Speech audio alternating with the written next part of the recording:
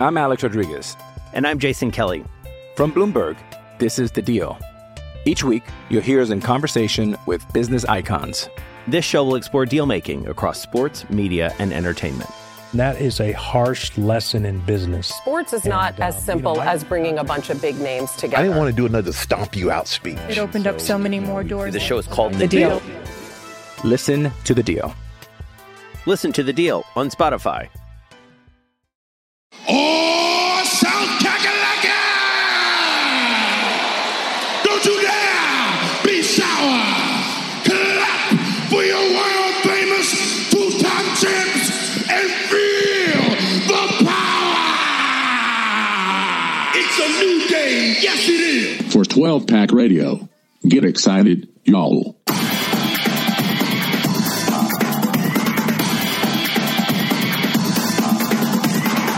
Welcome back, everyone, to 12-Pack Radio, your podcast source for Pac-12 football news, Pac-12 gambling advice, and the home of the advanced statistical model that is BetaRank, which, by the way, had an awesome week this past week, which I'm sure Rob will talk about. Thank you for joining us. You can follow the podcast on Twitter at 12-Pack Radio. You can subscribe for free on Google Play, TuneIn Radio, Apple Podcasts, you name it. We are there. We're on Spotify. Only 4 games, which I thought was fascinating. It got us a chance to really dive deep into each game last week, and we'll definitely talk about those and also preview all of the games coming up in Week 10. We're in double digits now, Week 10, and I'm joined as always by Mr. Max Meyer of Sports Illustrated. What's going on, Max? Not much. Best bets went 1-1 this week. 1-0 Pac-12, 0-1. Thanks again, Penn State. I've lost a decent amount of money betting against Penn State this year, and it's definitely frustrating. And then the 2 leans I had were Washington State plus 14. And I guess what stopped me from pulling the trigger there was I thought that Oregon, like I know it was a letdown spot. I just really had trouble seeing how Washington State's defense would stop Oregon. And at least I was right on that part. But Oregon's defense couldn't exactly stop Washington State. And then the other lean that I actually played because the KJ Costello news came out was Stanford. And I said it on the pod when it came out at +3. I was like, if KJ Costello's in, I feel like I'm going to have to play Stanford. And I got it at 1.5 on Saturday, and it closed at 3, and they won by 10. So 1-1, but the leans were 2-0, but they won't count for the official record. But still above 60% on the year. Yeah, I'm going to say, Max, you nailed it. We went head-to-head on that Arizona pick, and you, like, everything that you had mentioned was absolutely right. I thought KJ Costello, even if he played, wouldn't move that offense as quickly as he did. I mean, they dropped a 40-burger on Arizona. We'll dive into that game in a little bit. But I went 3-2, so I'm 32-22 on the year. But, Max, my goodness, you keep pulling away 4-1 on the week, 35-20, like you mentioned, above 60%, and you continue to get it done. Rob was 2-3, 27-27. Rob, kind of pulling up, sucking hind teeth here. What's going on? Whatever, I don't care. In the game, I pick every game with BetaRank, and BetaRank went 63% last week. So I could go 0-5 in the Pac-12, but BetaRank goes 63%. That is fine. Pac-12 eyes math. Yeah, I know. It does a little bit, or like Marcus, or not Marcus, like Andy Avalos' game plan defied math against Washington State. Now it was, it was a tough week, I suppose, for the calls. Like I ended up taking Stanford. Once it was announced that Costello was going to play, and BetaRank had that one. But Arizona State just mauled. Actually dropped the ball, got mauled by UCLA. That was a little unexpected. So, yeah, that was. I made it look closer, but yeah, that was a full and complete beatdown. And you're right, BetaRank had an excellent week, and also called the Texas Tech over Texas pick, which was great. And so TCU. Oh, yeah, TCU. Oh, yeah, man, if Texas Tech beat Texas, ooh, buddy. I called the TCU upset and a couple other ones. So really fun week.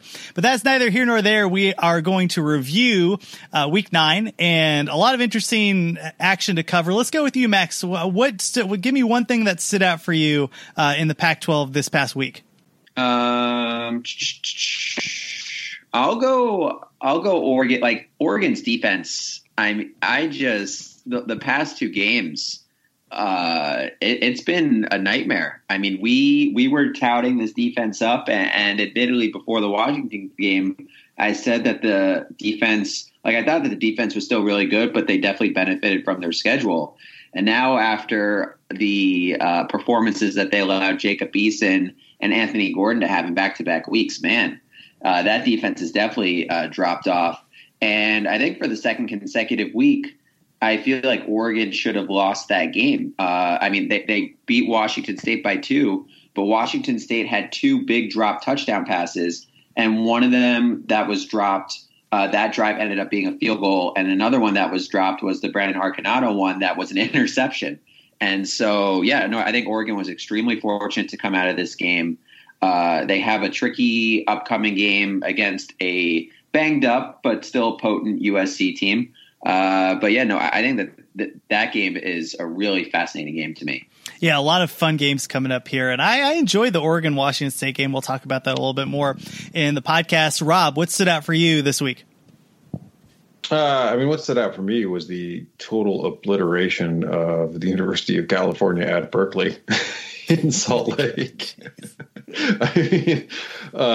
Utah has we'd sort of seen Utah get on a roll, I guess you could say, and they've really been climbing. The model sort of called that game that they lost at USC because they weren't playing that well early in the season. It sort of woke them up, and man, they had just been rolling, and that detonation of Cal, I think, was interesting, and it leaves you at least offensively. You have to feel pretty good about the Utes coming into this matchup against Washington because Utah is really, really running the ball well. My favorite play from that game was the play action where the freshman quarterback from Cal, turns to fake the handoff, and Leki Fotu looks like Usain Bolt, running from it. Just that nobody should be that big and that fast. And if you've ever played Madden or NCAA football, the one thing you don't do when you're facing an outmanned defensive line is to do the play action. And right when he turned to hand the ball and he turned away, I'm like, oh no, he's going to destroy your face. And he certainly did. He's lucky actually that Fotu didn't fall directly on him. He kind of fell to the side, but that was a heck of a play, a real big highlight in the Pac-12. On my end, I just want to talk about UCLA. So now obviously they lost to Oregon State, but the last 2 games, UCLA has really started to turn up the dial. I mean, Joshua Kelly's back. We had all picked ASU because I think the line was about -3 last week, and we all said it kind of begrudgingly, oh no, if we all pick this, it's probably not going to happen, and it didn't. UCLA really was able to put the pedal to the metal, particularly on the ground. I loved the way, and I just think that it's fun to watch Joshua Kelly when he's healthy. 164 yards on the ground and 4 freaking touchdowns, and like you mentioned, Rob, ASU looked like this was a close game, but that was because in the fourth quarter they really dropped a load. Jaden Daniels started putting it together, but at the end of the day, this was a full and inappropriate throttling. Max, when you look at UCLA, what's changed? Has the light bulb gone on? Is it just because Joshua Kelly's healthy? Is it the type of teams that they're playing? I feel like, to me, I was more surprised with. I guess I shouldn't say that surprised with Arizona State's defense, just because that was another unit that I thought was overrated and inflated based on their early games. But and I don't know, that game was just interesting to me because, if you look at the numbers, I'm pretty sure ASU actually had more yards per play, by a considerable amount than UCLA. I think if I'm looking at this correctly, Arizona State had 6.8 yards per play versus UCLA's 4.9. But then again, that's a lot of it was game script just because Arizona State was trailing by so much at the beginning. But maybe, with Arizona State, it's just that their offensive line, it kind of limits the ceiling for this offense. And I think the run game wasn't particularly effective, but UCLA has actually been doing a good job stopping the run, at least compared to the past this year.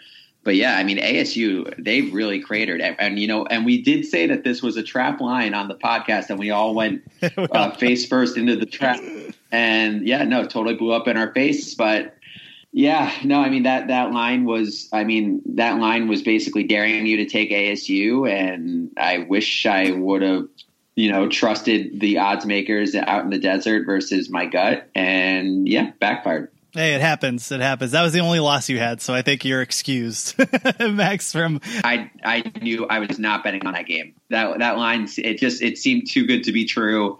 And I knew that, and I thought it was a trap, and I knew that was an unbettable game for me. I went 3-2 on the podcast, and then ended up taking Cal when that line popped up to 21.5, and went 0-3 in Vegas. So it was a rough week on my end. I'm still up a lot, but Rob, I want to know the rankings here. What Beta Rank has all the teams? I'm sure Utah made a jump. I'm curious about Oregon. I'm curious where UCLA is, by the way. But before I do that, let's talk about Vivid Seats, because we're live from the Vivid Seats studio. Clothing optional. Next Sunday, it's the can't miss game of the year if you are an Oregon fan. No, just kidding. If you're a Utah fan, rolling into Washington. But if you're going to any of these games, if you need tickets, check out Vivid Seats. Download their app. I've used it. It's great. When I went to the Arizona-Washington game, I used the Vivid Seats app, used the promo code OVERTIME. I saved about $15 on my ticket to the game, which is great.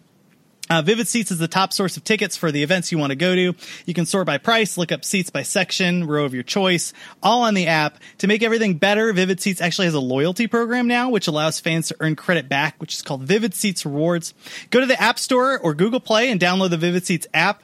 Fans are automatically enrolled in the rewards program right when you download. Every purchase is backed by 100% guarantee. And it's all when you use the promo code OVERTIME at checkout to receive a discount of up to $100. So thanks for Vivid Seats for sponsoring the podcast. Rob, if one were to go to one of these games, what would be the number one team in Beta Rank right now in the Conference of Champions? That would be the Utah Utes, who are a dangerous number 5 in Beta Rank. In fact, in the country, they were number 9 last week. They're up to number 5. The offense is up to number 14 after what they did to the Cal Bears. The defense is sitting pretty at number 4. Special teams is a little less special for the Utes this year. They're at number 58. Who are some of the other ones behind them? Like, what are the top 3 right now? So Oregon dropped a little after their game with Washington State. So they're at number 17. Washington State actually comes in at number 27. Washington fell a little bit too, partly because some of the teams that they had been rated against for how they had played against them also fell. So Washington comes in at 31. USC at 32. Then you've got the Arizona State UCLA poo-poo platter at 41 and 42. And then, I mean, there's some teams that, I mean, like Stanford, like you kind of wonder, they're sort of, sitting there at 70. We'll see where it shakes out as the model tries to catch up with KJ Costello coming back. But yeah. Max, do you have any questions for Rob? Well, I'm glad that Rob said that Utah is 5th in the country, because I had a very polarizing tweet on last night saying that not only did I think that Utah was the best team in the Pac-12, I think that they're a top 6 team in the country. And sure enough, I mean, I got a bunch of Utah support. Not surprisingly, I mean, they are definitely one of the more how do I put it? I guess populous. Like they rally around their fan base on Twitter. Like it's definitely I love that. I love Utah Twitter. But then there were also some people that were like, "What are you talking about, Utah? I mean, are we sure that even a Pac-12 team deserves to be in the top 10?" And so I really, really like this Utah team. Obviously, the one loss was that wonky Friday night game at USC, where USC's wide receivers just made Utah secondary pay, and it was just a weird game with Zach Moss exiting early. There was the big red zone turnover before halftime. There were all the Utah penalties, which I had never seen a Kyle Whittingham team commit that many infractions. And it's too bad that that game happened, because I think an undefeated Utah is certainly squarely in the college football playoff discussion right now. Like I love this team. Tyler Huntley is quietly having one of the better quarterback seasons in the country. I think he's top 10 in both completion percentage and yards per attempt. I love Zach Moss is incredible. The defensive line is either best or second best in the country. Like there's just so much to like, except for the special teams, which is kind of hilarious. It's been their calling card. I mean, it's amazing to see them sort of where they're at right now, and that the Andy Ludwig offense has really worked. I mean, they're terrific at running the ball at a variety of angles, and from a variety of spots, and it really opens it up for Huntley, who I think it is sort of thriving, hitting a lot of underneath crossing and drag routes that are available in the system. I mean, he torched Cal on those kind of routes. Hey, Rob, I know that ASU's on a bye, and I'm just curious what their splits are, because that's a team that had an upward trajectory and then may or may not be figuring out some of the holes that they have after the last 2 weeks. So where I know you mentioned their general ranking and beta rank, but what's their offense look like, and what's their defense right now?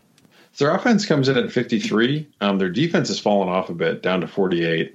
Getting lit up by UCLA to do that. But they had, and Max talked about it a bit too. It's almost hard to gauge, how much is the offensive line? How much was the really bad play call? This is going to be true no matter what. Who goes against UCLA and tries to run the ball?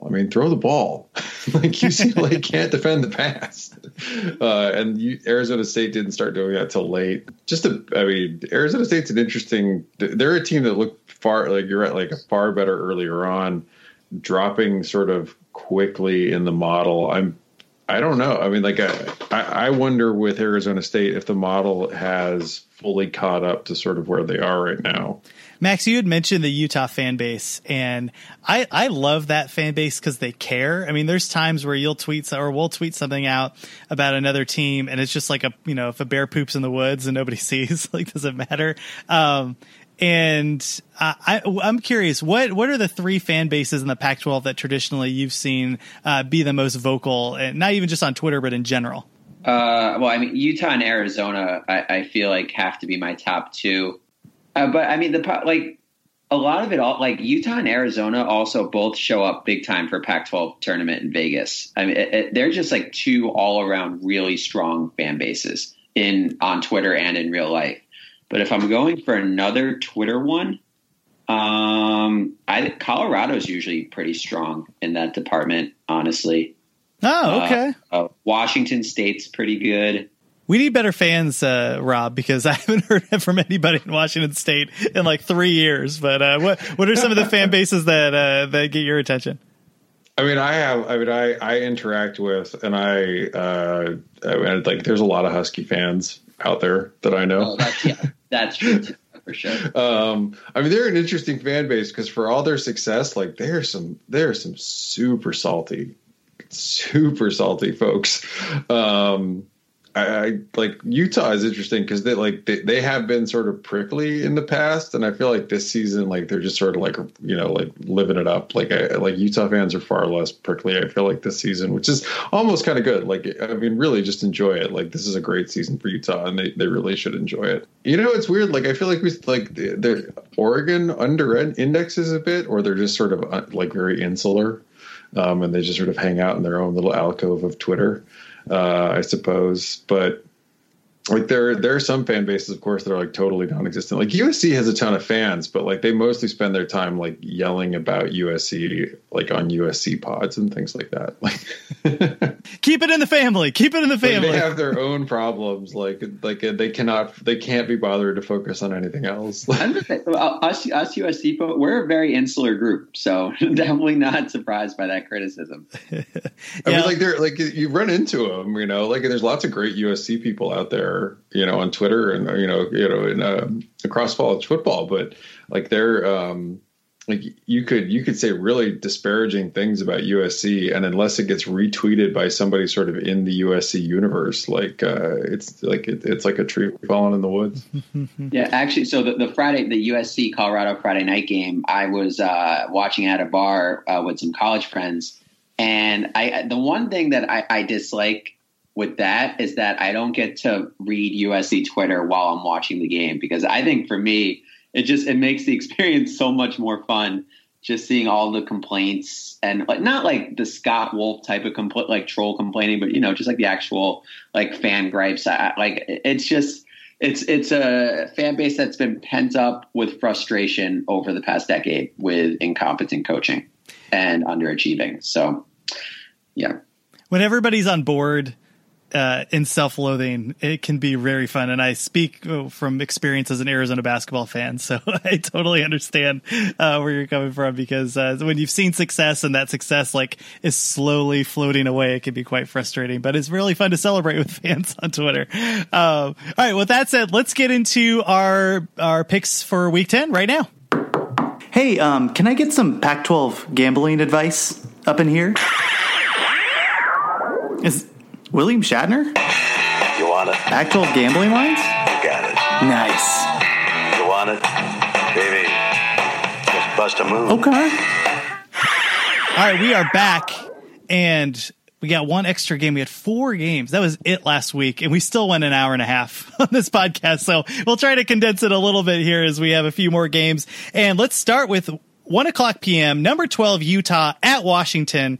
Big game. I am so excited to see this. And of course, Utah comes off of the just inappropriate, filthy walloping of Cal. Utah 35, Cal 0.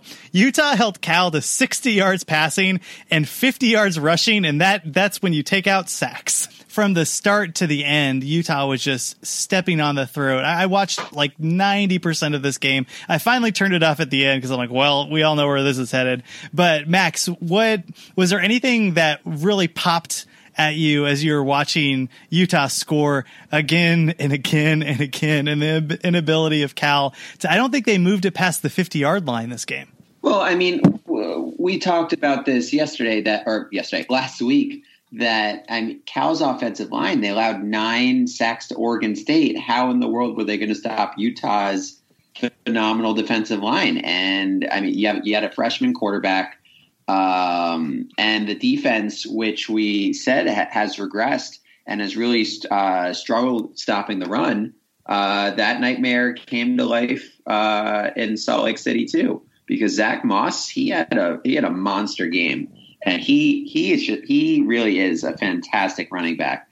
But I mean, it's interesting. I just can't believe how it's been a completely different Cal team since the Chase Garbers injury. And it's going to be, at least for me, it's a fascinating what if Chase Garbers was healthy, because I actually thought that Garbers made some really nice strides this season.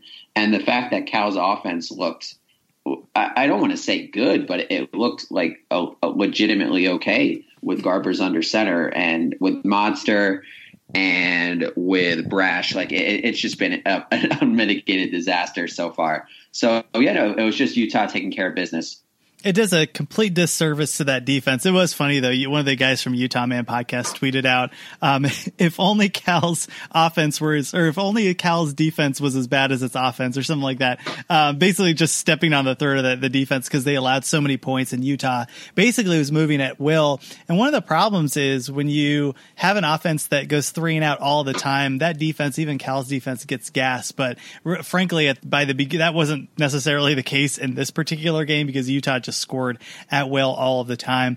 But there's been a couple other games where that defense is just left out to dry, and you just go, oh my gosh, can you do anything to get them to keep them off the field for a prolonged period of time? But like you mentioned, Max, Zach Moss had a heck of a game, 17 of 15 on the ground with 2 touchdowns, and then had 3 receptions for 89 yards. He was just all over the place. Tyler Huntley had a good game. Looks a little bit gimpy, which is why I think we saw Jason Shelley come in, who also did fairly well. He had a touchdown on the ground and touchdown through the air as well. But just something to keep an eye out for, because he certainly didn't look healthy, Rob. No, and I thought I was really curious why they were playing Huntley. After they were already up, I believe 21. He mostly sat after that, but he could have, given the way the game was going and how bad Cal's offense looked, like he could have played basically 2 series and called it. But I mean, I think that it's really true. And we had talked about this going into the game, that Cal's defensive, Cal has a good defense, but they have a huge defensive split on run and pass. And they are number 9 after this game. They're number 9 in effective pass and beta rank, but they're number 74 in effective rush. And Utah's just a team that can run the ball very well. And they certainly did in this game, and they ran it all over Cal, and it opened it up for Huntley to sit back and pick them apart. So, Really, really good game for Utah in this. But yeah, you're right. Like I mean, it's sort of a big what if for Cal because they looked semi-confident with Garbers, and they've totally reverted to being last year's form on offense. You're right. That rushing attack opened up. In fact, there was a beautiful play action pass to Brian Thompson, who's one of their younger wide receivers that is starting to emerge. His numbers haven't popped, but he just has a number of big catches and is enjoying that Andy Ludwig offense, who has just really been able to open up that pass game. That was one of the things on my end was Utah can't win the Pac-12 by just rushing the ball. They got to at least have a pretty competent passing game, and they have more than that this year. Max, on the road, so Utah is a 3-point favorite on the road against Washington.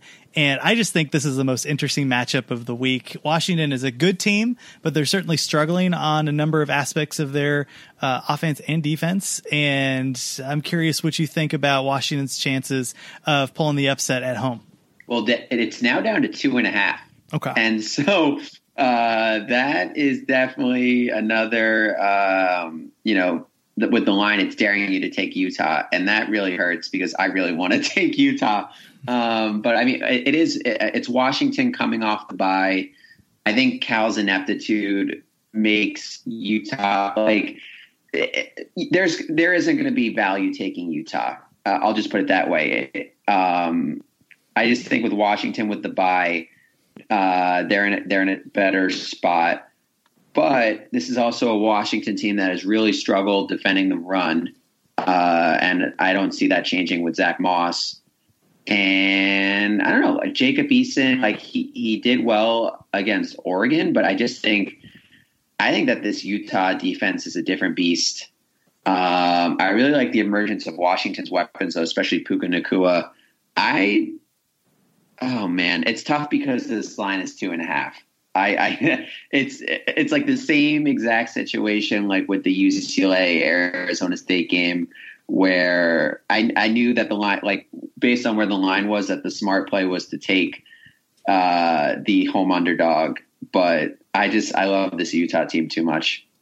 It's interesting. I'd like to go back and take a look at those trap lines this year where, one team's favored by 3 or 2.5, and you just go, yeah, that doesn't make a lot of sense. I'm pretty sure that Vegas is 5-0 or 6-0 on those lines this year. Like they just know and tend to take a look at things that jump off the page outside of the numbers. But I am curious, Rob, how both of these teams match up, particularly Utah's offense against Washington's defense. I think that's a really interesting matchup because Utah seems to be able to do a lot. They're multidimensional this year where that wasn't normally the case. And Washington still has that young secondary and that defensive line that's fine, that front seven that's fine, but isn't dominant. So where are we on those fronts? So Utah comes in with the number 14 offense in beta rank. They have become the Andy Ludwig offense we envisioned. They're number 78 in drive efficiency and number 15 in explosive drives. So Utah they put up some big plays in this offense. They're number 13 in effective rush. They're number 50 in effective pass. And I don't want to make it sound like Huntley's having a very good year. They're just so good running the football. As well. And I think that it's I almost feel that both of those are sort of underrated. Like Huntley is having a better year than people realize, and Utah is also way better at running the football than people realize. Washington comes in at 36.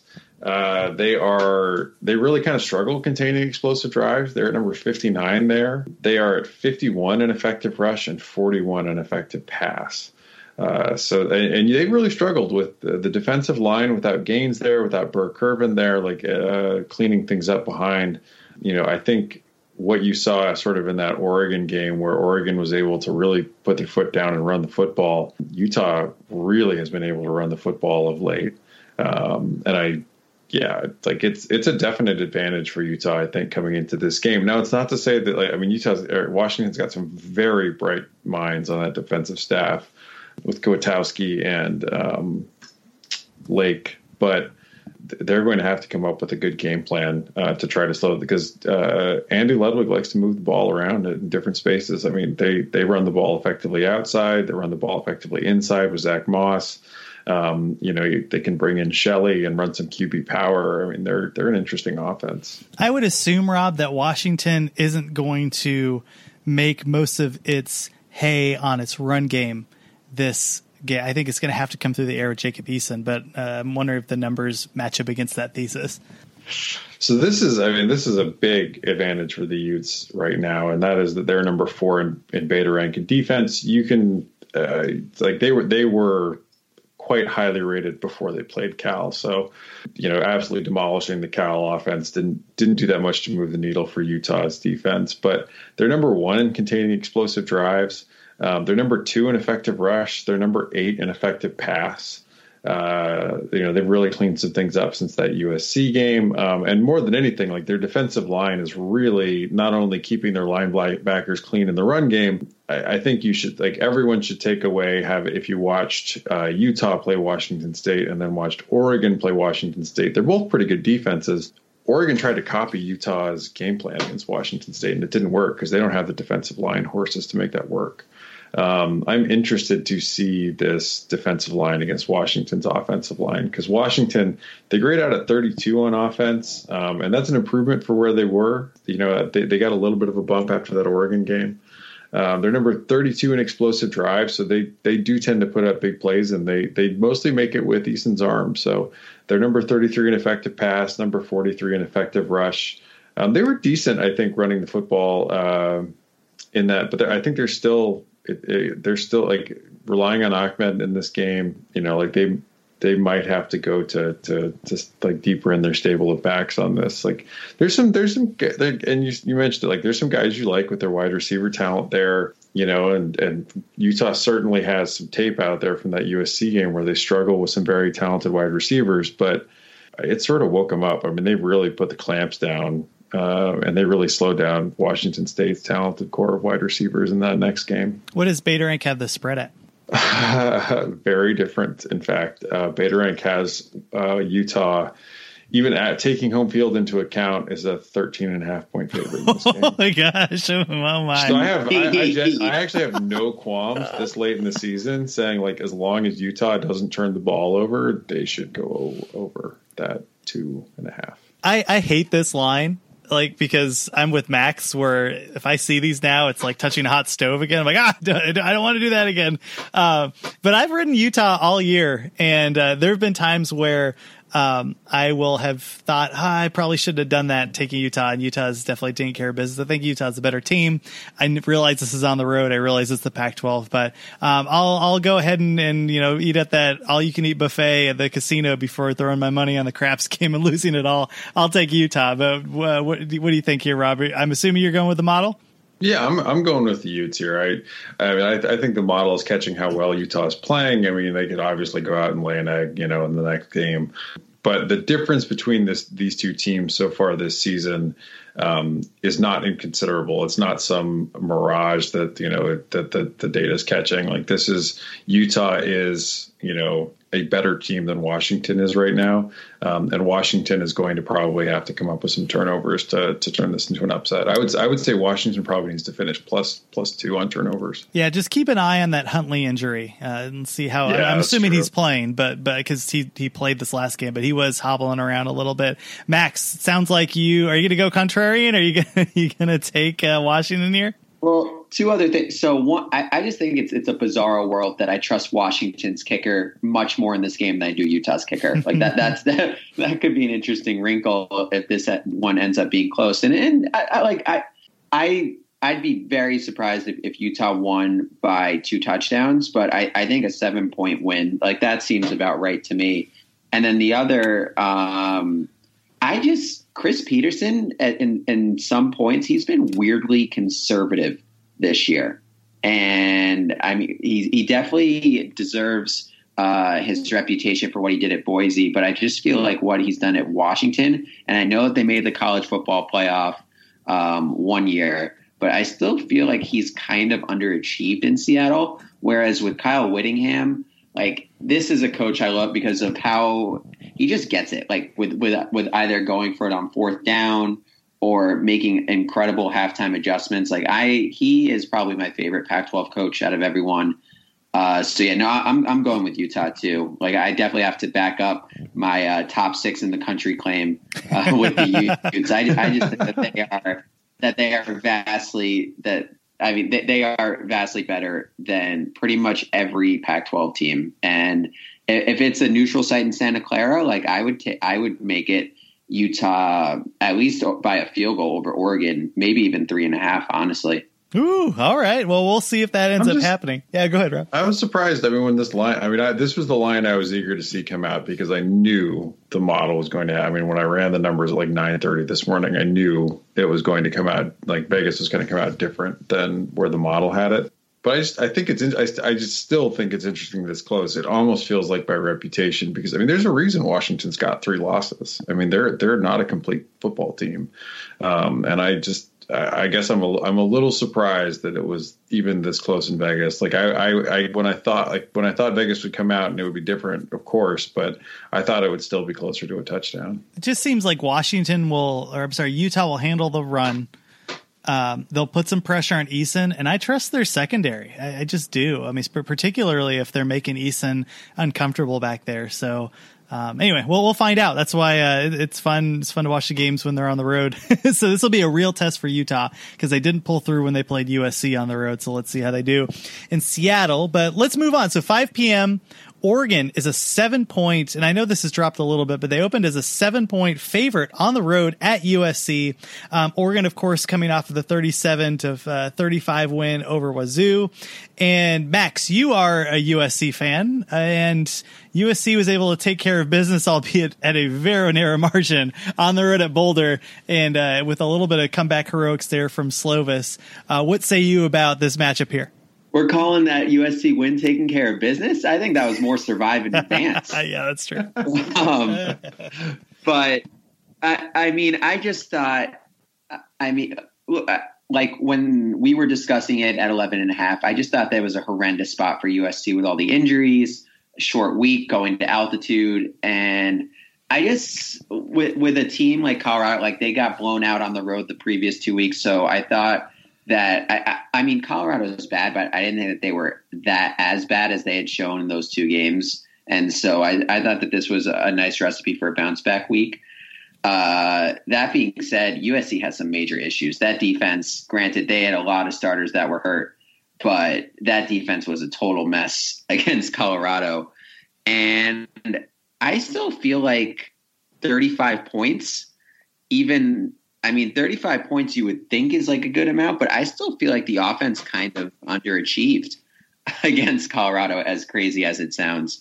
Yeah. And the coaching, like I just couldn't believe that USC, well, I guess I could believe because of the spot, but just even with all the injuries, the talent discrepancy was big in that game.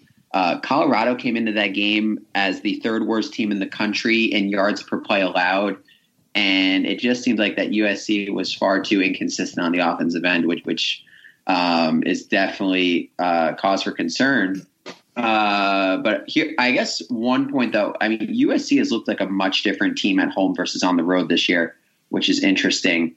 And I personally had this USC Oregon game before the Oregon-Washington State game. I had it at Oregon 4.5, and then I dropped it to 3.5 after Oregon escaped and beat Washington State by 2. So I was very surprised to see this open at 7, and I'm definitely not surprised that that line has dropped. I don't think that Oregon – I think that this – depending on how the injuries shape up, this could definitely be an upset spot here for me. And as much as I enjoy bashing Clay Helton, he's been covering Clay as an underdog this year. He's 2-0 against the spread as an underdog if you're a trends better. But I think Oregon's defense against good offenses has been exposed. I think that this is going to be a close game. I really do. And then again, it's like, and I know that Herbert and Cristobal and Arroyo, like they definitely impressed on the road in Washington. And this is going to be another spot because I thought that they were really close to losing to Washington. And that game, they were a 3-point favorite, and now it's at 6. And yeah, I think that line's a little too high for me. Hey, before we get to Rob and the numbers here, can you give us a injury report on who you don't have to go fully in depth, but who are some of the big names that are still questionable in this game because it's an injury ward right now in Los Angeles? Sure. So, I mean, USC's best player on defense is safety Talanoa Hufanga, and he might not play. Star freshman defensive end Drake Jackson is hurt. Their top 3 running backs, Malapei, Carr, and Marquise Stepp, they're all hurt. They have Christian Rector, who another starting defensive end who's hurt. They have injuries in the linebacking core. It's really like all over, except for Keaton Slovis and the receivers. Which is important because, my goodness, they've been able to take care of business. One of the things that I liked were some of the passes that ended up happening in the fourth quarter there, where USC really needed to get its act together in offense, and were able to do so. But Rob, man, just a ton of injuries. I'm curious, what's the line right now for Beta Rank, which, by the way, doesn't take into account injuries. So what would be like the raw line that you'd have? So the line right now, and I'm like Max. I was surprised to see this one as high as it was, because Beta Rank has it as Oregon 4.14 in the Coliseum. So Oregon fell a little bit from after beating Washington State, and particularly their defense. I mean, it was not a good defensive performance. I thought Avalos had a really bad game plan that Oregon didn't have the talent to execute, and he didn't make good adjustments to it during the game. So this is an interesting game. I think that Oregon on defense, they're coming at number 20 in Beta Rank. They really they're very good at containing explosive drives. They're number 16 there. So that'll be something to watch in this game, because USC still is a bit of a more explosive offense. They're number 24 there. Oregon's they're pretty good. I mean, after playing Washington State, some of their numbers, they gave up a lot of really big pass plays to Washington State in that game. So they're 28 against the rush, 32 against the pass.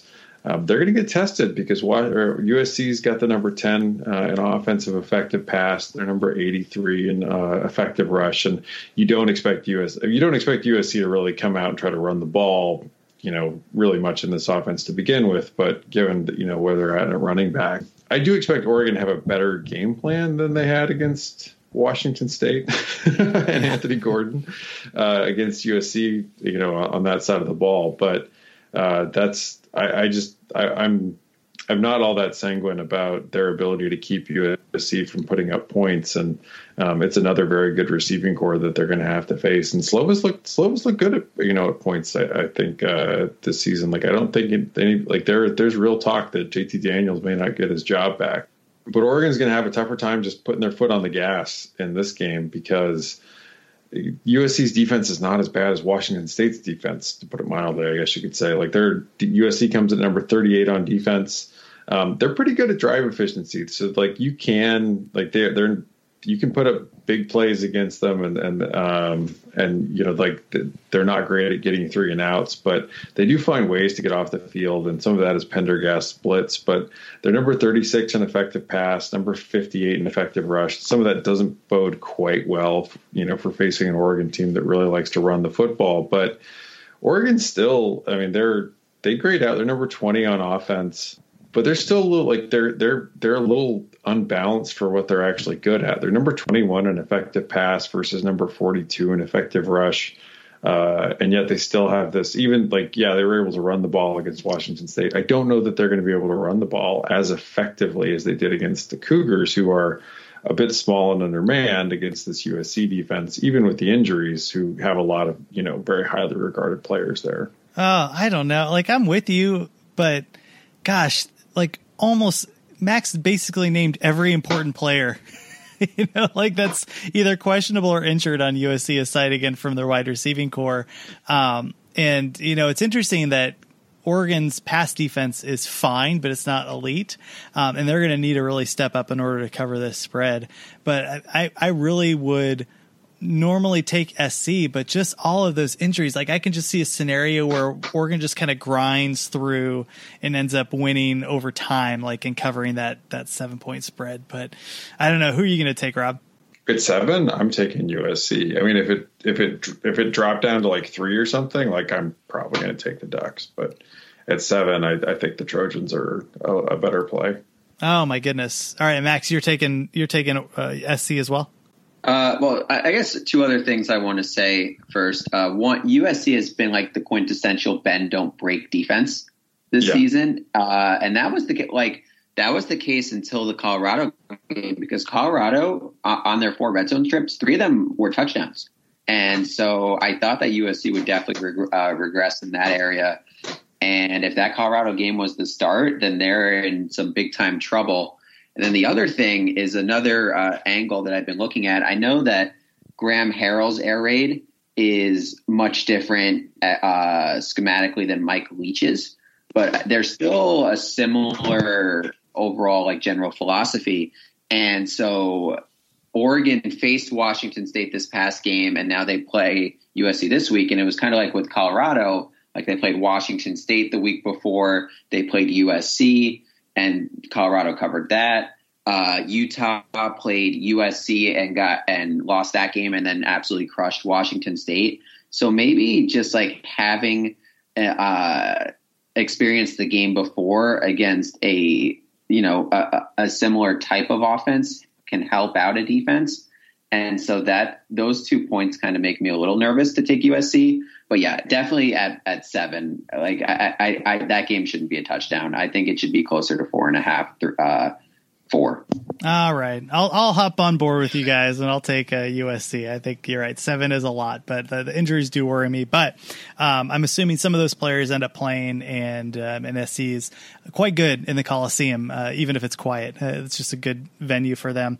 One more item on Oregon, just want to highlight 0 turnovers in that game against Wazoo, and that really made the difference. I mean, Herbert was 21 for 30 for 220 yards. We saw Juwan Johnson sighting 4 receptions, and CJ Verdell just tore it up. We got to give him some props. 23 carries, 257 yards, 3 touchdowns, including an 89-yard gash. He just really, really took it to Washington State and had himself a really good game. So shouts to them. And again, 0 turnovers. And when you had Washington State have 2 interceptions and one of them in the end zone. So that was the difference in that game.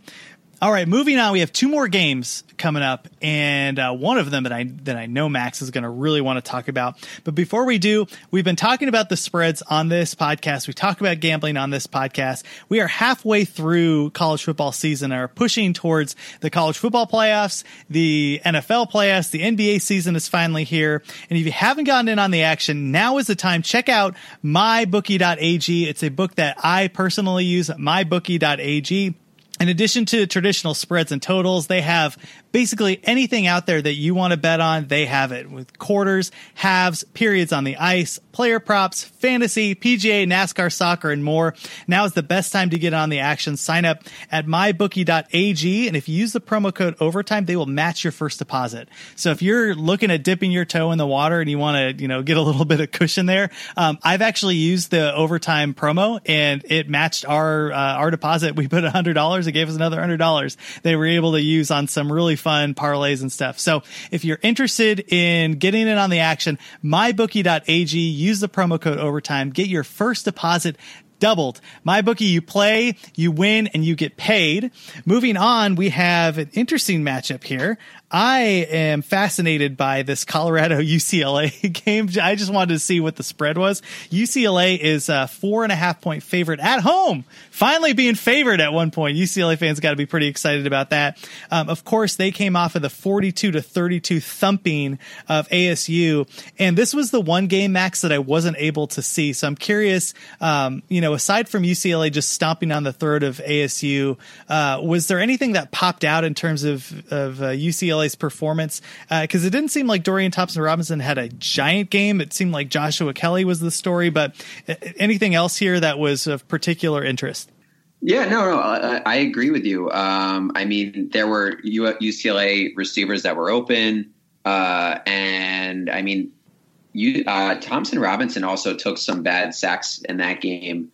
And I guess the one positive thing that you can say about Colorado's defense is that, especially with a healthier Mustafa Johnson, because he's been hurt, they can rush the passer. And I guess that wasn't the case against USC and their patch. Well, mediocre to below average offensive line. So that's somewhat concerning. But Arizona State, I mean, they haven't had a consistent pass rush this whole season. And it felt like that they were still able to get to Dorian Thompson-Robinson. But I guess the point that Rob made with that, basically Arizona State wasn't throwing the ball nearly as much as they should against UCLA's secondary. UCLA's run defense has been much better than their pass defense, and I know that I've been sort of negative, especially at the beginning of the season, about offensive coordinator Jay Johnson. And Colorado is still going to try and run the ball in this game, but they have some really nice aerial weapons. And Montez looked good against USC. And I know that UCLA is now the flavor of the month here in the Pac-12, and the line has moved from 4.5 to 5.5. I'm probably going to go with Colorado in this game. Yeah, the 5.5. I'm surprised that it popped up a little bit. You had mentioned Colorado. One more thing you talked about Dorian Thompson-Robinson taking some bad sacks. He had 2 more fumbles in this game. I mean, that guy has to have at least 9 to 10 fumbles on the season, and I'm not exaggerating. It's just really, I don't think I've ever seen a quarterback lose the ball in his hands that many times as Dorian Thompson-Robinson. I wonder if he's like bumping up onto some sort of like infamous record in regards to quarterbacks fumbling the ball. I just thought that was interesting. Talking about Colorado USC here, you're right. I mean, like, obviously Colorado was due for a bounce back. They had 2 really bad games. I think it was 0 touchdowns, 6 picks for Steven Montez. I watched almost all of this USC Colorado game. One of the things that really stood out, like you mentioned, Max, is there's some great tools. Laviska Shenault looked healthy. He had himself a heck of a game. 9 catches, 172 yards and a touchdown. That's what happens when he's healthy. But again, you have the wide receivers of Tony Brown and Katie Nixon. It just seems like, Rob, Colorado's going to be able to pass against this UCLA defense because, surprise, everybody's been able to pass against this UCLA pass defense. Yeah, absolutely. Like, this is an interesting matchup for that because both these defenses stink covering the pass, but one quarterback's a little better than the other one. I know. Well, yeah, absolutely. You definitely would take the Red Baron, and I think the model's a little slow right now on Colorado because they did have some really bad performances that they may sort of be waking up from. So their offense only comes in graded out at number 59. UCLA is grading out at 56 on defense. Colorado comes in at number 37 in effective pass. They might be higher than that if everything's clicking. They're number 76 in effective rush, so not really the greatest rushing offense out there. They did run the ball fairly effectively against USC, but I felt like that was more of a reflection of USC just, not doing their job against a Colorado offensive line that's sort of only been okay all season in the rush. Hey, let me just address that real fast with Colorado's rush game, because I totally agree with you. I thought they were able to move the ball. One of the things that's super surprising about Colorado is those freshmen like Mangum and I forget the other guy's name. Oh my gosh, I can't believe he's escaping me right now. Yeah, Fontenot. Those guys are going to be good for a number of years. Like, they are very talented, but it seems like every game I've watched, I think every Colorado game this year, except for like 1 or 2. And every one of those games, they always look like they have more yards than they end up collecting at the end of the game. Like, wow, Fontenot looks great. He must have had like 87 or 90 yards or whatever. It ends up being like 50. So for whatever reason, they have these beautiful runs where they're able to stretch and get those extra 2 yards, or there's a breakthrough thing and maybe they're caught like before they get the touchdown. But for whatever reason, I don't think Colorado's had a dominant run offense this entire year, but they are able to move the ball, which opens up the pass. I just that always just sticks out for me every time I watch a Colorado game. But sorry, anyway, that's a big tangent, but continue.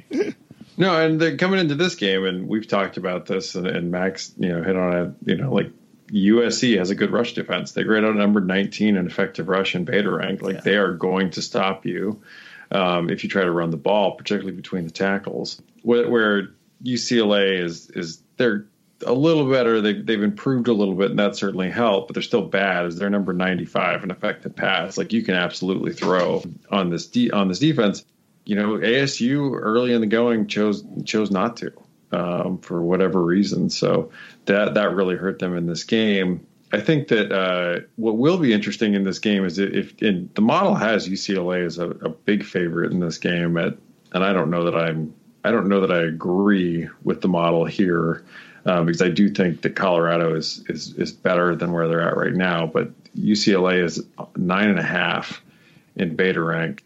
That said, like, where if UCLA is going to live up to that, they're going to have to throw the ball, because this Colorado defense is not very good. They're at number 96. UCLA's offense is currently grading out at number 41, rolling after just, blowing the doors off Stanford and ASU in back-to-back weeks. But Colorado's number 47 in effective rush. They're number 122 in effective pass. So if Thompson Robinson is going to figure it out and have a really great breakout game, it's got to be against this Colorado, pass defense, because everybody's been able. Colorado State lit these guys up.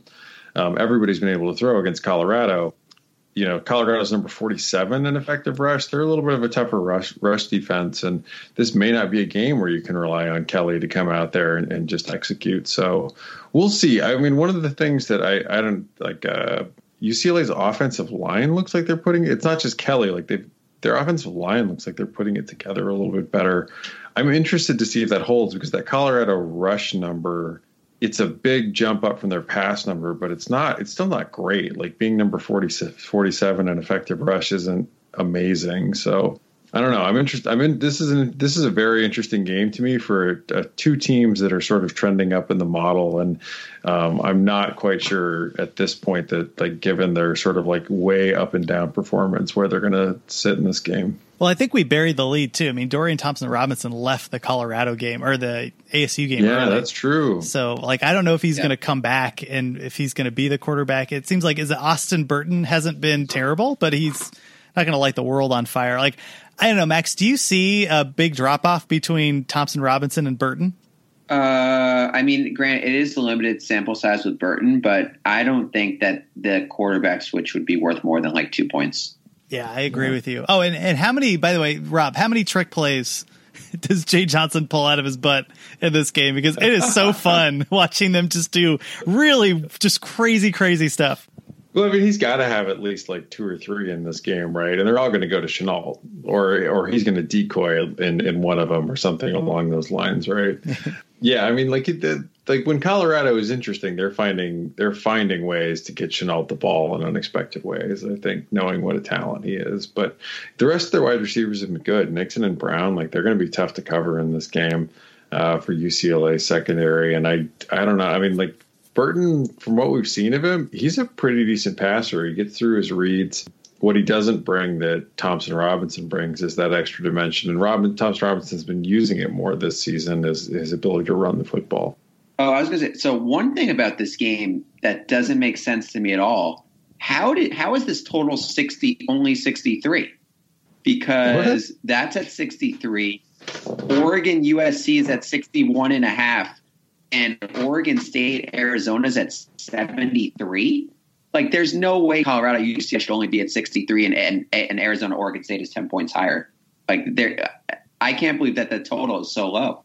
I'm glad you brought that up. I mean, I guess the argument would be, yes, Colorado's secondary is bad, but how good is that quarterback and wide receiving core at UCLA? So most of those points, I guess, would have to be on the ground. Does that make sense, Max? I mean, I think Colorado's defense is pretty miserable throughout. Hold on. I just want to look at all their scores from the season and see if any of their games are besides the Oregon game. Like, let's see. So their games have been 83, 65, 53, 65, 65, 48, 51, 66. Yeah, I think 63. Oh, go ahead. No, I'm tracking with you, because I mean, Colorado's going to at least score 30 to 35 in the game, like minimum. Yeah, like I think that the floor of this game is like a 34-35, like a 35-31 or 34-31 type of game. Yeah. Oh, that's a good call. That might be one of the ones that I get down on. Does that make sense to you too, Rob? Yeah, absolutely. I mean, these defenses are so bad, both of them really, and the way Colorado likes to throw the ball, I mean, if the game does get out of hand, like I would still expect, if the game gets out of hand for either team, it's going to be, like 45-25 or something along those lines. Nice. Good call, Max. I like Oregon. Yeah, like Oregon USC should not be 1.5 less than UCLA Colorado. No way. Well, I'm definitely in on that. I'm going to take Colorado, even if it's 4.5, and I'm glad that it's bumping up. I mean, if that line is moving, then you might be smarter to sit on it for a bit and then pounce like as the game progresses, as the week progresses before the game starts. But Rob, it sounds like who are you going with? Are you going to split up with Beta Rank there?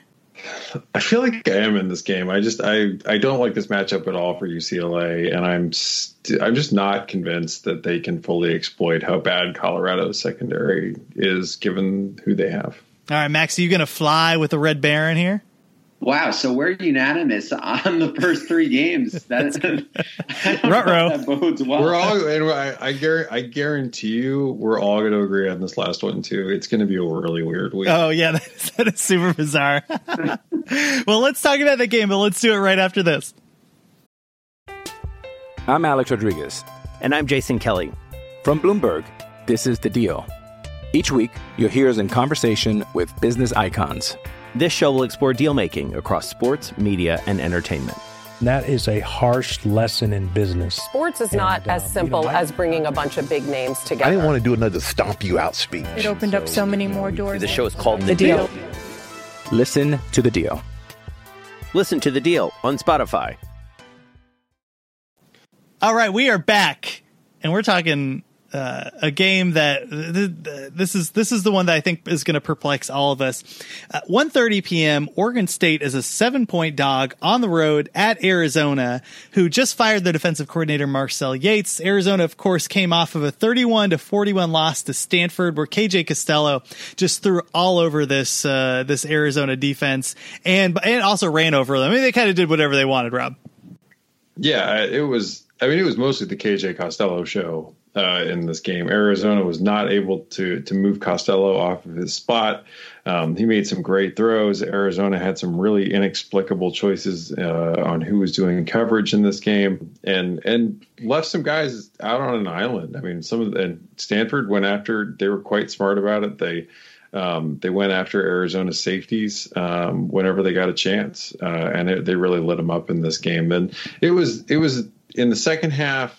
Arizona also had a pretty good offensive first half, and both offenses sort of sputtered a little bit. There were some adjustments in the second half made by the defenses, but I think the big thing in the second half was, just a horrendous fourth quarter for Arizona's offense. 2 turnovers from Khalil Tate, and some really bad. I mean, Grant Gunnell took a really, really inexplicably bad sack. That when Arizona had if they would have converted those into points, they probably go into overtime with Stanford. But yeah, just probably the worst first half since the Hawaii game for Arizona's defense, and a pretty bad second half by the offense. Just all around. Yeah, it was interesting. Arizona had 500 yards of offense. They split their quarterback, so you're going to see Tate with a lot more pass attempts, but particularly in the first half, you had Tate come out and then Gunnell come out, and then Tate. They were doing the dual quarterback thing, which actually worked in the beginning. It kind of really put Stanford on their heels, and I think it opened up the opportunity for Khalil Tate to get a 57-yard touchdown. I mean, like one of those old school Khalil Tate just blows through the defensive line and he's gone. Nobody's going to catch him. He had one of those, but 2 just terrible picks, both of them to Paulson Adebo. I mean, in one of them, you just staring Paulson Adebo in the eyes and threw like an out route midfield. And yeah, that you don't do that. You're not supposed to do that. And that was the reason why. So Arizona was able to move the offense. It was just the defense that was such a mess. And it seems like every game with Arizona, it's a coin flip on which of their units is going to underperform this game. This time it was the defense. Like you mentioned, Rob, KJ Costello, 30 of 43, 312 yards, 3 touchdowns, 0 picks. Cameron Scarlett, more than 100 yards and 2 touchdowns. And I guess the one thing to keep in mind is I've been making the mistake on this podcast of saying, well, like Arizona's running back core is pretty good. You have Brightwell and Tilford. And even if JJ Taylor is injured, like they're still going to be able to move the ball. That may be true, but just watching JJ Taylor against Stanford this game, I mean, he is significantly better than any of the other guys they have there. And he's fully healthy and he'll be playing against Oregon State. But Max, I don't trust this Arizona defense, even with a new defensive coordinator, to take on the juggernaut that is the Oregon State offense and the pass offense they have there. They have Artavius Pierce, who looks excellent. It seems like Oregon State's going to be able to move the ball against this Arizona team. Yeah, if I'm being frank, I don't think Arizona should be a touchdown favorite over anyone in the Pac-12. And let alone my Oregon State Beavers, who have come through for me so many times this year. And I mean, Oregon State, they're coming off a bye, so they've had extra time to prep for Arizona. And then Arizona, obviously, with the Marcel Yates firing at defensive coordinator, it's kind of like, especially since it's happening during a game week and not on a bye week, that's going to be a huge transition for a defense that's already been struggling. So, and I mean, Oregon State, like their defense still is pretty bad. But the difference from this year to last year is that this year they're forcing so many more tackles for loss, and that's forcing opposing offenses to get into second and third and longs. And that's enabled Oregon State to get off the field more often. And I think that with Arizona, I think it's going to be a similar kind of deal, especially if Khalil Tate does his signature run out of bounds and take a 6-yard loss instead of throw the ball away move. It's what's going to get him noticed by NFL scouts here, Max. That's the reason. And you mentioned Oregon State's been pushing teams into second and long and third and long. If you've watched any of these Arizona games, that's the last thing you want Khalil Tate doing, because he just is not an accurate quarterback. He makes bad decisions. If you're pressuring him, it really puts him in a spot that you don't want Tate doing, which is like trying to improvise without being able to run a ton. It's just bizarre. And I just think that the defensive line of Oregon State's going to put a lot of pressure on Arizona's offensive line, which has really struggled as of late, Rob. I mean, yes, somewhat, but Oregon State's defense still ranks at 117. And if you just look at their raw metrics, they're giving up a little over 3 points per drive. So yes, like I do think that like Oregon State's defense has looked a little better. Like they've also had the advantage of getting to play Cal when Cal has been dropping like a rock, getting UCLA. And like Stanford when Stanford was, running, not playing with KJ Costello. So I do think Arizona is going to be able to score in this game. I mean, Arizona comes in at number 56 in beta rank on offense. They're number 38 in effective pass. I mean, Oregon State's just bad. I mean, they're 108 in effective rush, 114 in effective pass. They do get more tackles for a loss, but they often also give up and allow conversions and allow teams out. This is the tough part here, though, if you're Arizona, is that Oregon State's offense comes in at number 15, and that they're very good. They're number 3 in drive efficiency. They have some excellent play calling with Jonathan Smith there. Arizona comes in at number 73, and they're really falling off against the run and allowing Stanford, who has struggled to run the football for 2 years, to run the football. Them, I think, really hurt their numbers. So they're number 97 in effective rush. Oregon State's number 39 in effective rush. They're number 16 in effective pass. Absolutely watch out for their wide receivers, Hodgkins and Luton should have a good game. Luton's sort of under the radar, I think, in the Pac-12 for the kind of year he's having. They're number 16 in effective pass. Arizona's number 49. Neither team has a huge special teams advantage. Oregon State's number 94. Arizona's number 107. I think in this game, I think the tough thing in this game is that Oregon State's probably going to score often enough that it's going to feel a little bit like the Stanford game, where Arizona's like going to have to keep up. And that's where I think if that pressure gets on the Arizona offense, they can make mistakes. They may. I mean, how many big plays, Max, do you think Arizona gets in this game? I mean, it's got to be at least 3, like just long touchdowns. Yeah, I mean, Arizona's an explosive offense, and Oregon State's definitely prone to giving up big plays. So, yeah, no, I mean, I can totally see that happening. But I trust Oregon State's offense more than I do Arizona's offense, actually. Mm-hmm. And Rob, did you say what Arizona's offense was ranked? Because Oregon State's was 15. Arizona's offense is number 56. So this game's interesting. Like Beta Rank basically has this as would be a full toss up on a neutral field, and Arizona's only a 2.3 point favorite with the home field advantage in this game. But yeah, that's closer to what I think that Arizona, the highest line I would have for this game is 3.5. Like I think that these two teams are definitely more even than what the Vegas line suggests. Yeah. That's fair. I think one thing to keep a lookout for is the the dual quarterback system again, for good or for worse. It looks like Kevin Sumlin is throwing his hands up and said, you know what, if Tate isn't going to take care of business, we're going to see Grant Cannell. And Grant Cannell is a much better fit for Arizona's offense. I mean, he just knows he's a system quarterback. Like, he gets Noel Mazzoni, what he's trying to do. He's okay with doing the check down. And Tate is just so boom or bust. And usually it's bust in this last year. So I don't know, keep a lookout for that. I don't know what that means in terms of point total, but it is definitely something that we can see, which you may see a more efficient offense but less explosive offense if Cannell gets on the field more often. But I'll take the points. I'll take Oregon State. It sounds like Rob, what does Beta Rank have the spread here? 2.3. Just Arizona's just a very small favorite in this game, and it's really only the home field advantage. Oregon State actually comes in slightly higher ranked at number 65, and Arizona's at number 69 in this game. The one watch out here is if Arizona can run the ball effectively in this game, then it could get ugly. Then it could get really ugly. Then I think for Oregon State, even with as good as the Beavers' offense has been, and as bad as Arizona's defense has been, like if Arizona's able to run the ball effectively and not have to rely on the quarterback as much, then they could get that 7. But I'd be surprised. I think Arizona struggles with their Oregon State's offense in this game. Who are you going to take? I'm taking the Beavers. Okay. Hey, Max, what's the point total in this game? You said it was like 70? 73. Oh, yeah, dang. Is that too high for you? Yeah. Like I think that's too high. Oh, dang, because I think there's going to be a lot of points. I think Colorado UCLA is easily the best total on the board for this week. That's good. All right, so you're taking the Beavs too?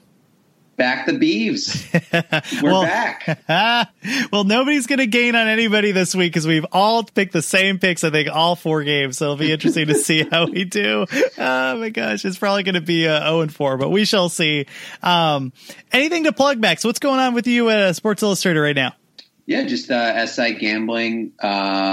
Best bets will be up probably Thursday, I'd imagine. I already know 2 best bets from this pot alone. Hopefully the numbers don't shift too much. And I'm pretty sure I have a third one as well, but I'm going to keep an eye on the injury situation. And you can follow me at the Max Meyer on Twitter. Come for the brazen Utah takes and stay, I guess, for other Pac-12 analysis and for betting picks. Do we want to do best bets as well after Rob close? Yeah, let's do that. Rob, what's going on at Sharp College Football here? By the way, just so much stuff up there. Beta Rank called that, like I mentioned, the Texas Christian upset. Beta Rank has done a really good job picking the straight up underdogs against the favorites. Like that has been, in addition to, I think your Beta Rank is well above 50% against the spread. It does an excellent job picking, where there's the discrepancy in the spread. I've been tracking a lot of that stuff recently, and the results are quite good. And basically you can see anything that's anything on Sharp College Football. So how's Beta Rank doing on the year, and what's going on the site? Beta Rank is just above 59% against the spread on the year. That's really good. That's very impressive. Went almost 63% last week. So I'm super pumped. I mean, of course we will hype it up, and then it'll just have a dog week this week. But I'm there's a lot of tools available on the site. If you want to look and compare teams, the tools are there for that. If you want to go through and look at team schedule, we have so many different tools available on the site to compare advanced statistics. So, and if you have any questions, hit me up. I'm at BetaRank FB or Sharp College Football. Okay. Let's get to best bets here. Max, what do you got? I don't really like to make totals best bets, so I'll stay away from UCLA or best bets as in not best bets for SI, but like my best bet for Pac-12. I'm going Oregon State, and USC is a close second as well. Okay, Rob, what do you got? Especially at +7. I'm gonna put my money where my mouth is. I think I'm taking Utah. I think the Utes are rolling. I think that they've grown in and figured out Andy Ludwig's offense, and I really like their ability to not have to send extra pressure in this game. Like last year, they crumpled Washington's. I mean, those Utah Washington games last year were dang near unwatchable from a do you like offense perspective. But I don't think that they're going to have to send extra rushers like they did last year, sending their linebackers to be able to get pressure on Eason. And I think that's going to really complicate what Washington does. What's Washington's rush defense? One more time. Washington's rush defense is number 51. Yeah. All right. Give me, I'll make Utah my best bet. And then I will add on as a 1B, the Oregon State. I think Oregon State at least covers, if not wins that game at Arizona. So we'll keep a lookout for that. Great. So, and again, Max, your over and under though, you wanted the over for Colorado and UCLA, right? Not for best bet, but you're just keeping an eye on that one. That'll definitely be in SI best bets. Unless, only way that it wouldn't, I don't think Burton is that big of a downgrade from Thompson Robinson. Yeah. So yeah, no, that total, unless it shoots up to 70, then I'm pretty sure that's going to make best bets too. And what's it at 63 right now? So it opened at 63 and it's at 64. It went up. Okay. Yeah. So I have to hope that line does not go up more. So I would recommend if I'm probably going to play this very early in the week. Just do some last second research and see why Vegas is offering free money before actually taking it. That's what the podcast is for. Get those kicks in early. Right on. Well, hey, thanks guys for tuning in. We will catch you next week as the season continues to roll on, and appreciate you tuning in. If you like it, leave a review. We'd appreciate that. We're kind of a new podcast, particularly with Max. It'd be nice to get some reviews out there. So if people are looking for the Pac-12 podcast that we pop up, and they can get in on this sweet action. Thanks for tuning in. We will catch you next week.